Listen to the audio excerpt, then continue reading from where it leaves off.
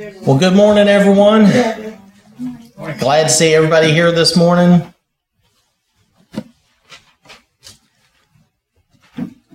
We're going to start off with James chapter 4 this morning. So just a quick reminder, because it's been a couple of weeks. The last time we were on chapter 3, right?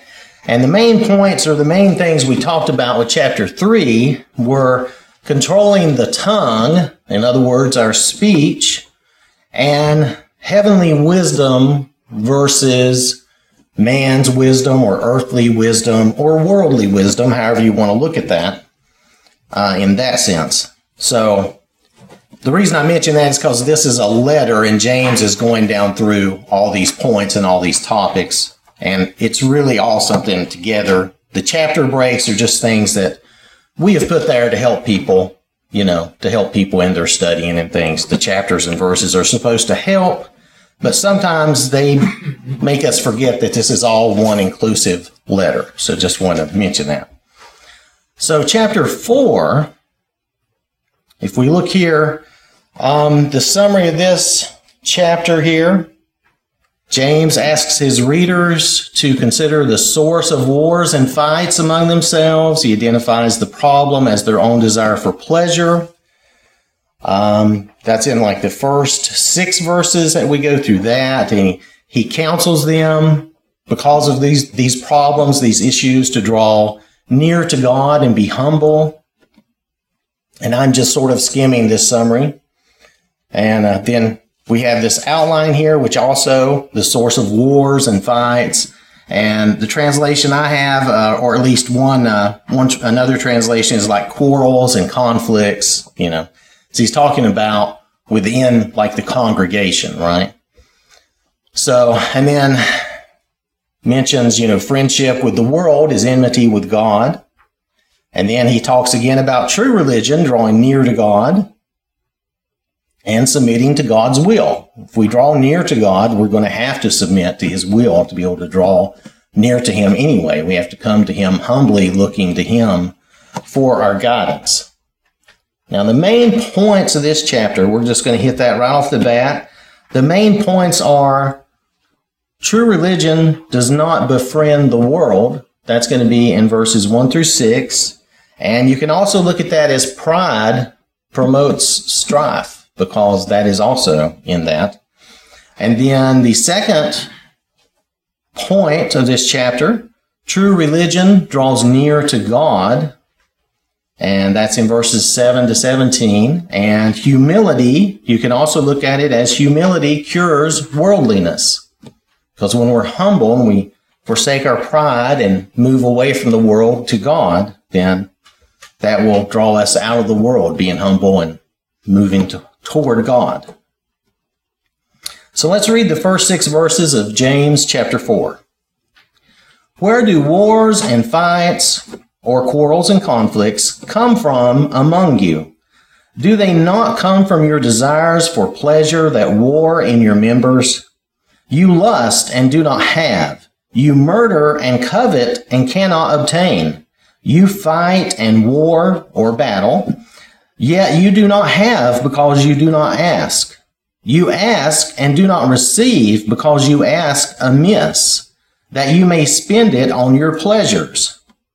Adulterers and adulteresses, do you not know that friendship with the world is enmity with God?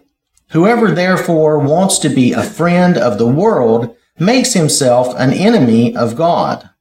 Or do you think that the scripture says in vain, the Spirit who dwells in us yearns jealously? But he gives more grace. Therefore he says, God resists the proud, but gives grace to the humble. So if we start from there and we look at question 2, where do our wars and fights or our quarrels and what do they call it? Quarrels and conflicts, where do those come from? Where do they find their origin?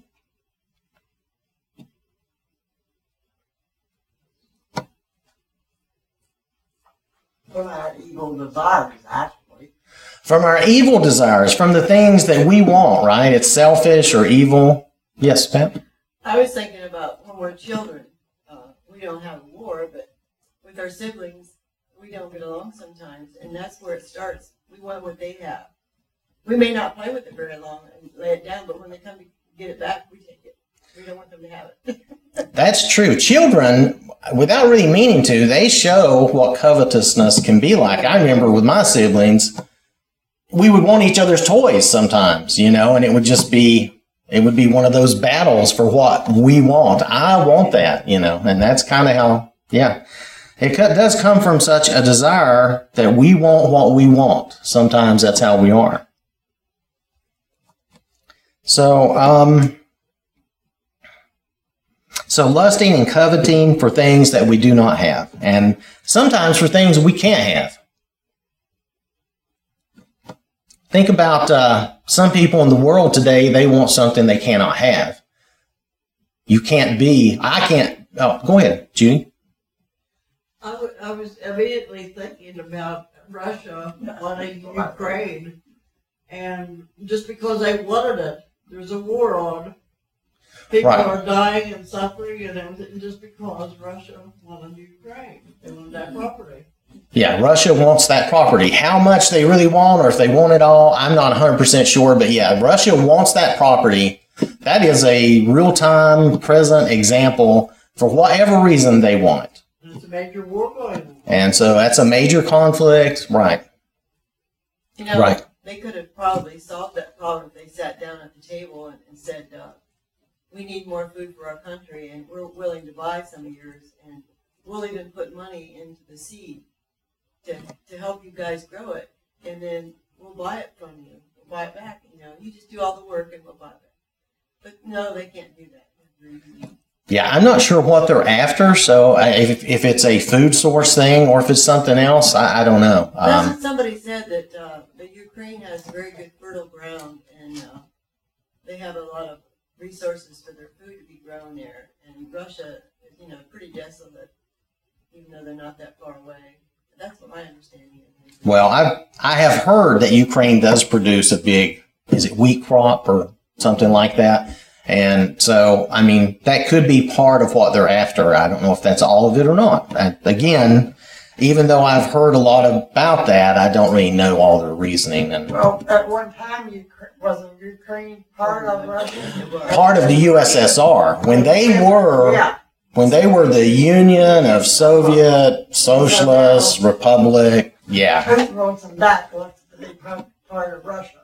Part of me says that he wants to build part of that back, but that's all a political thing. But yeah, that's, he wants something though. See, I think part of his pride, he wants to build this legacy. But now that's me making assumptions. I do not know the man. I think that's probably what it is. God gives us a mind to think about things that are going on around us and to understand why motives of people and Putin's motives are definitely not scripturally are good.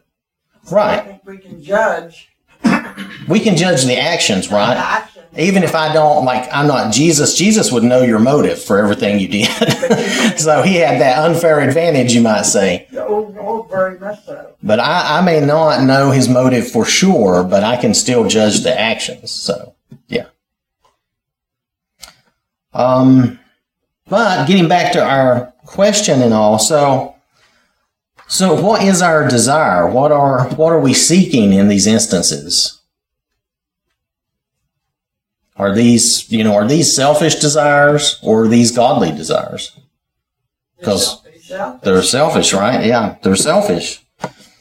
So yeah, that's our problem, is that we get selfish when you get back to a lot of this. The root problem of a lot of this is a form of selfishness. All right, so let's move on to question 3. So why do some not receive what they ask for? They ask for the wrong motives. Right, because we ask, well, okay, yeah, that's part of it. Because we ask for the wrong motive. We ask amiss that you may spend it, that we may spend it on our pleasures. That is all for the wrong motive, yeah. So we ask for the wrong reasons, right? Like, Lord, I wish I had $1 million. That would just make everything so easy. So maybe nowadays you need $1 billion. I don't know, but you get the idea. So we ask for the wrong reasons, for the wrong things. Or at least when he says because you ask amiss, I think part of it is maybe we ask for the wrong things, but it still all goes back to the same motive. We're still asking for the wrong motive. We don't really need more money or more possessions. We really need to be closer to God. Does anyone have anything else on that? Okay. So, question number 4, what does James call those who would be a friend to the world?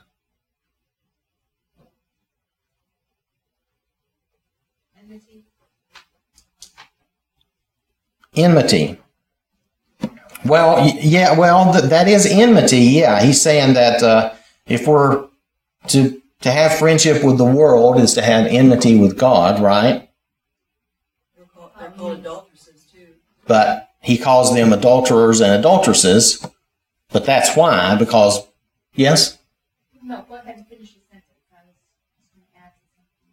But, I was just going to say, but if we're allying with the world, if we're becoming worldly, we are making ourselves enemies of God. That's all I was going to say. I'm just noticing that adulterers and adulteresses are male and female, and I figure one word would do it all. Am I right? Well, you could do it with one word, but, more and more in the past, there was that distinction where there was a male and female for everything. Now, I know we've kind of consolidated a lot of things, and one word probably would suffice. And some translations, I think, only use one word. I think some translation only say, like, adulterers or something to that effect. But, I think it depends on the translation you look at. I don't think there's any special meaning there, except, did you have something, Matt? I was going to say, it's not just the translation. It's, some of the ancient manuscripts either have both of those words or one. But, either way, it's the same idea. Yeah. The ancient languages would use the masculine to mean generically for everybody. So it's the Old Testament idea, right, of all of the prophets calling Israel an adulteress. Not so much about their marriage, but their relationship with God. They were, sort of cheating on God with other idols and gods and these things, right? That's the same idea. We have our double-minded attitude, and it's like being adulterous. Right. So, yeah, and even if it is just whether you use one or both, it's still the same. It is still the same idea that we're not having that correct relationship with God. We're making an idol of something, even ourselves a lot of times, because what we want, again, goes back to selfishness. But if we're getting involved in the world, we're making idols out of things in the world. Yes? I was going to say, when we get married, we make a vow to be faithful, and when we break that vow, and it could be, in an adulterous way. Right. And so when we come into the church, we make the vow through baptism to become a child of God and be a member of his body, and we do stray away, then I think we become adulterous in sin in that way. Right, and that is the comparison being made that, like when you get married, you have a vow to stay faithful to that person. When we come to God and we're, baptized, we're saved by the Lord's blood, that is for the purpose of we're making a vow to be faithful to God. It doesn't mean we're perfect, but then when we stray, it is akin to being an adulterer in a marriage, because we are that bride of the Lord. We're in the body of Christ. We're the bride of Christ, right? Does anyone have anything else on that?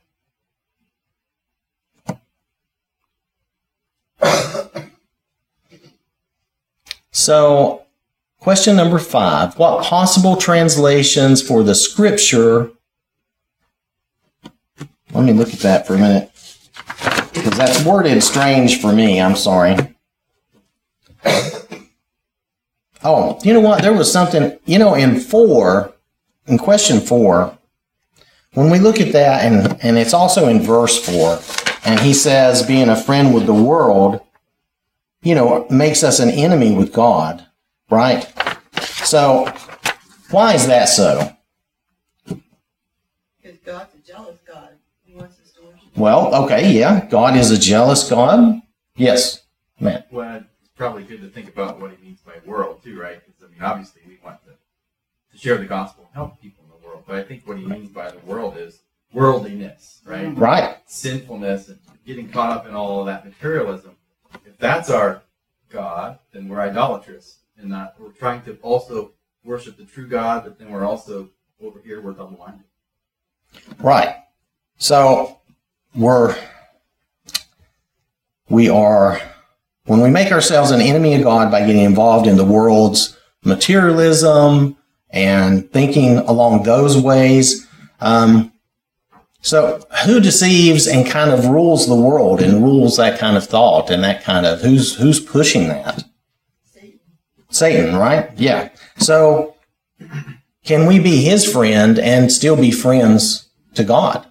You can't serve two masters. Right. You can't serve two masters, but even being friends, because you can be a friend. I can be a friend to Matt and still be a friend to Caleb. But I don't think that works out the same when we're talking about Satan and God, right? It's back to that marriage analogy, right? Yeah. You can't be a friend with your wife and also this woman and also this Well, woman in the same way. Not in the same way. That's adultery. That goes back, that's right. That goes back to the marriage and the vows. You can't have your wife and say you're faithful to her if you're off with other women, that sort of thing. So it's the same with the world. We can't get off with other idols and materialism and all those different things and be deceived by the world. All right, that was something I wanted to make sure I mentioned and I almost forgot. But so question number 5, there are some different possible translations for the scripture quoted in verse 5, and they gave a list here, and so I want to just mention some of these and then maybe we can discuss that. So in verse 5, the New King James Version says, "The Spirit who dwells in us yearns jealously." In the King James, the original King James, "The Spirit that dwelleth in us lusteth to envy." And then in the New International Version, "The Spirit he calls to live in us envies intensely." And then in the New American Standard Bible, "He jealously desires the Spirit which he has made to dwell in us." So, that verse in a way could be a little vague or a little confusing. He wants our love and attention. He wants our...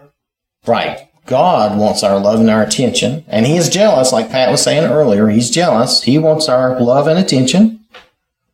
And I put on this verse really as our Father, God wants us to follow him alone. He doesn't want us following other things in the world, right? He wants to lead us in our life for our betterment. But it is kind of a vague... the way it's worded for us nowadays, I think, is kind of weird. That's how I should say it. Yes? My Bible shows, go back to Genesis chapter 6, verse 5 and 6, talking about the flood and how that transpired because God was upset with the way man was conducting his life. Well, right. Everybody was thinking of wicked only, right? And they were just doing evil things back before the flood, right? Right, and that is, I guess that is an example of not following God and the trouble you get into. And that shows that he is jealous. He wiped everyone out except for Noah and his family, those 8 people, because they would not follow him or listen to him, right? The world would have descended just into worse and utter chaos. I would imagine, is my thought on that, but that's just me thinking about that. Anyway, so let's move on to question 6, which is more of a real question. This was just something that they noted and pointed out. So question 6, whom does God resist? God's word says the proud. Right, the proud. He resists the proud. It's pretty plain, pretty simple. So who are proud? Or who are the proud? Those that like to put themselves first. Okay, those who like to put themselves first. Like, Yes. Pride comes before fall. Proud, not like I'm so proud of Caleb's growing up well, but it's arrogance and the Right. haughty and puffed up.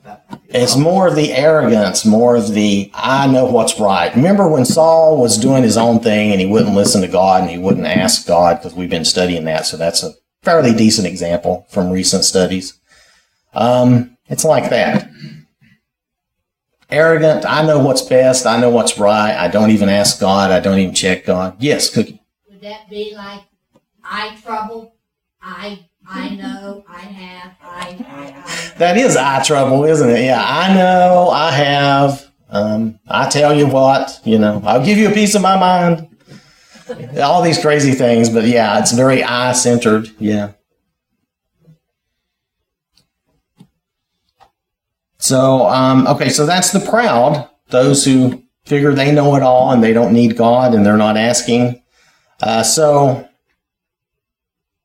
to whom does he give more grace then? The humble. The humble. It's hard to be humble in all things. It really is. It is hard to be humble in all things. Being humble. It is hard to be humble in all things. Like, there's definitely a lot of things that are easy to be humble in because I know I don't know them. But sometimes we have our pride. We think, well, I know that, or we get back to the eye trouble. So, yeah, it can be difficult. But how do we become humble? Kind of leads into the next verse, but. Well, first of all, we need to know what humility is, and we can see Christ as being a very humble person. He's our example of humility. Right. We can always look at Christ. He is an excellent example of humility. Look at the service that he did, even his disciples on the last night there, washing their feet, showing that. That's a fine example. So if we humble ourselves.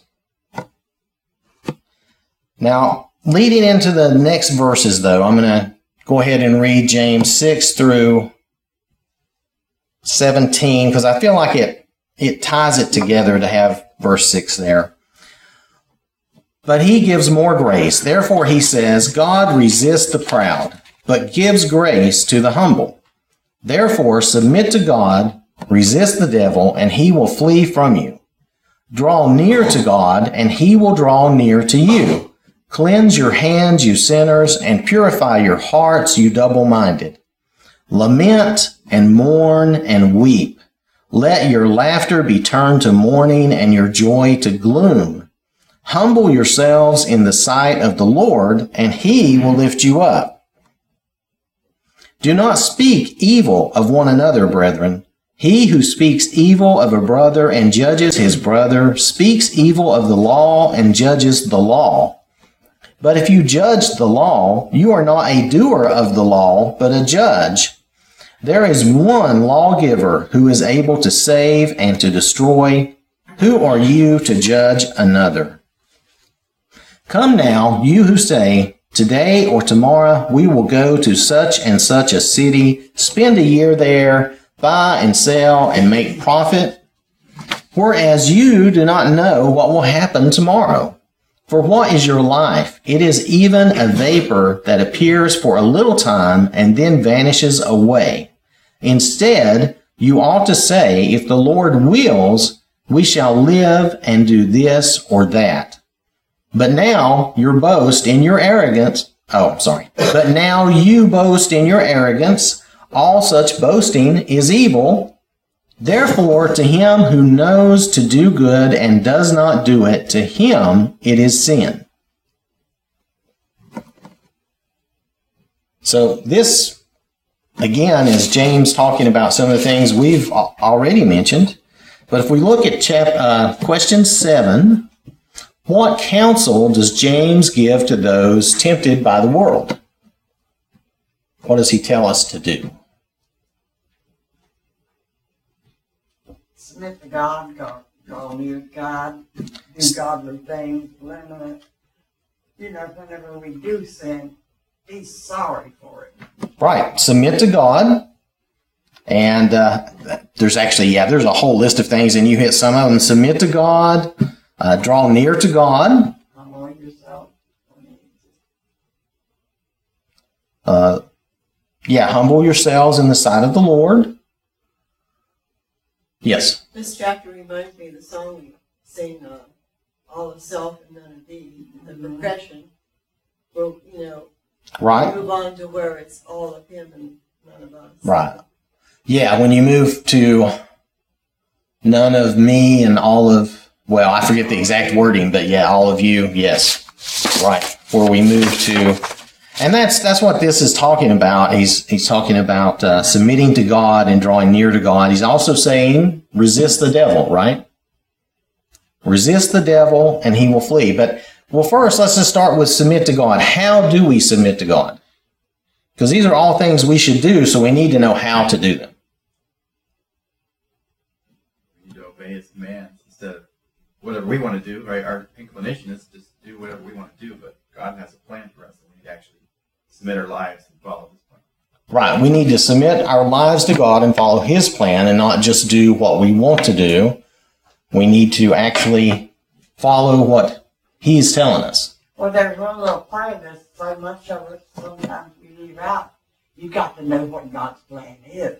Right. You have to know what his plan If is. you don't get into God's word, one way or the other, you're not going to know what God's plan is. Right. The first thing we should learn when we're baptized, when we first come into the family of God, is that we have to know what's in the Bible. You can't follow his plan or follow his word if you don't know what's there. If you don't study that, read that, or listen to it, whatever works for you. I mean, blind people use Braille and listen and whatever. So whatever works for you, as long as you can learn what God says and has in his word, in his plan. So, and then we move to resist the devil and he will flee from you. Well, how do we do that?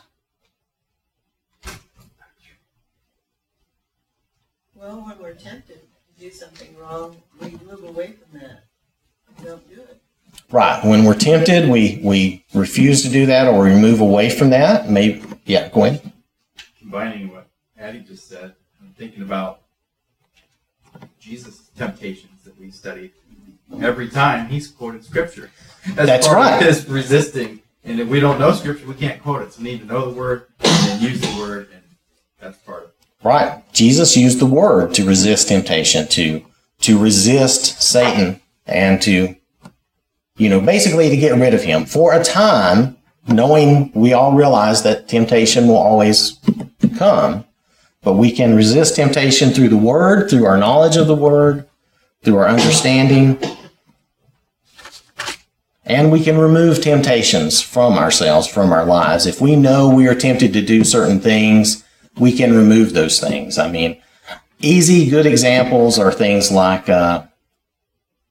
like alcohol or drugs or anything you may have a problem with. You would remove that. Like if I had, smoking. I used to love smoking. I smoked a lot of cigarettes. That was good stuff. But I will tell you, it's not good for you, and it's not a good thing to do. And I had to just remove that. I mean, I did. That's what you have to do. You have to just remove that from your life and say, I'm not going to have that. And I was still fat, too. It didn't matter, I'll tell you. You can smoke all you want. It's not necessarily going to make you thin. Go ahead. Years ago, I had the opportunity to go to ladies' class, and this woman gave a speech on what we're talking about. And she had a pitcher up on the table, and then she also had a wastebasket. And she had some cups, and the cups had letters along the way. And do you remember what it was, Rachel, with the words on the cups, the letters? Anyway, she had a little jar that had papers in it. And she took it out and they were negative things in our life that we need to get rid of. And so she threw it in the waste can. I think they were in the pitcher, that's what they were. And so as she emptied the pitcher and everything was in the waste can, she said, now that that pitcher is empty of all the negative things in our lives, we need to put some positive things in. And she had little cups with water in them. And each letter on that cup represented something, I don't remember what it was. But like maybe patience was one, and she poured that in the pitcher. So she finally had the pitcher full of positive things. Right. So to learn from that is to get rid of the negative, but when you do that, fill your life up with positive things. Right. So symbolically, she was getting rid of all these negative things from her life by throwing those away, basically, and then trying to fill that jar up with positive thoughts and positive things. And we could think of that as scriptures and things that would help you have the fruits of the Spirit, patience, and everything like that. So then we get to some things like cleanse your hand. Well, let's see. Well, we talked about draw near to God, right? To draw near to God, what we need to do there. We need to listen to Him and study His Word, right? So cleansing, he talks about also cleanse your hands, purify your hearts. And cleanse your hands is a little different in that kind of goes with the lament, mourn, and weep, right? What are we mourning? Our sin, right? He's talking about being sorrowful, being truly repentant and being sorrowful for our sin. And cleansing our hands, how do we cleanse ourselves from our sin, from the things we do wrong? We go to the Lord in prayer, right? We go to God, we pray, and the Lord covers us with His blood and takes our sin away. But our time here is up for this morning. We'll pick up with question number 8 next week. I want to thank you all for your time and your attention.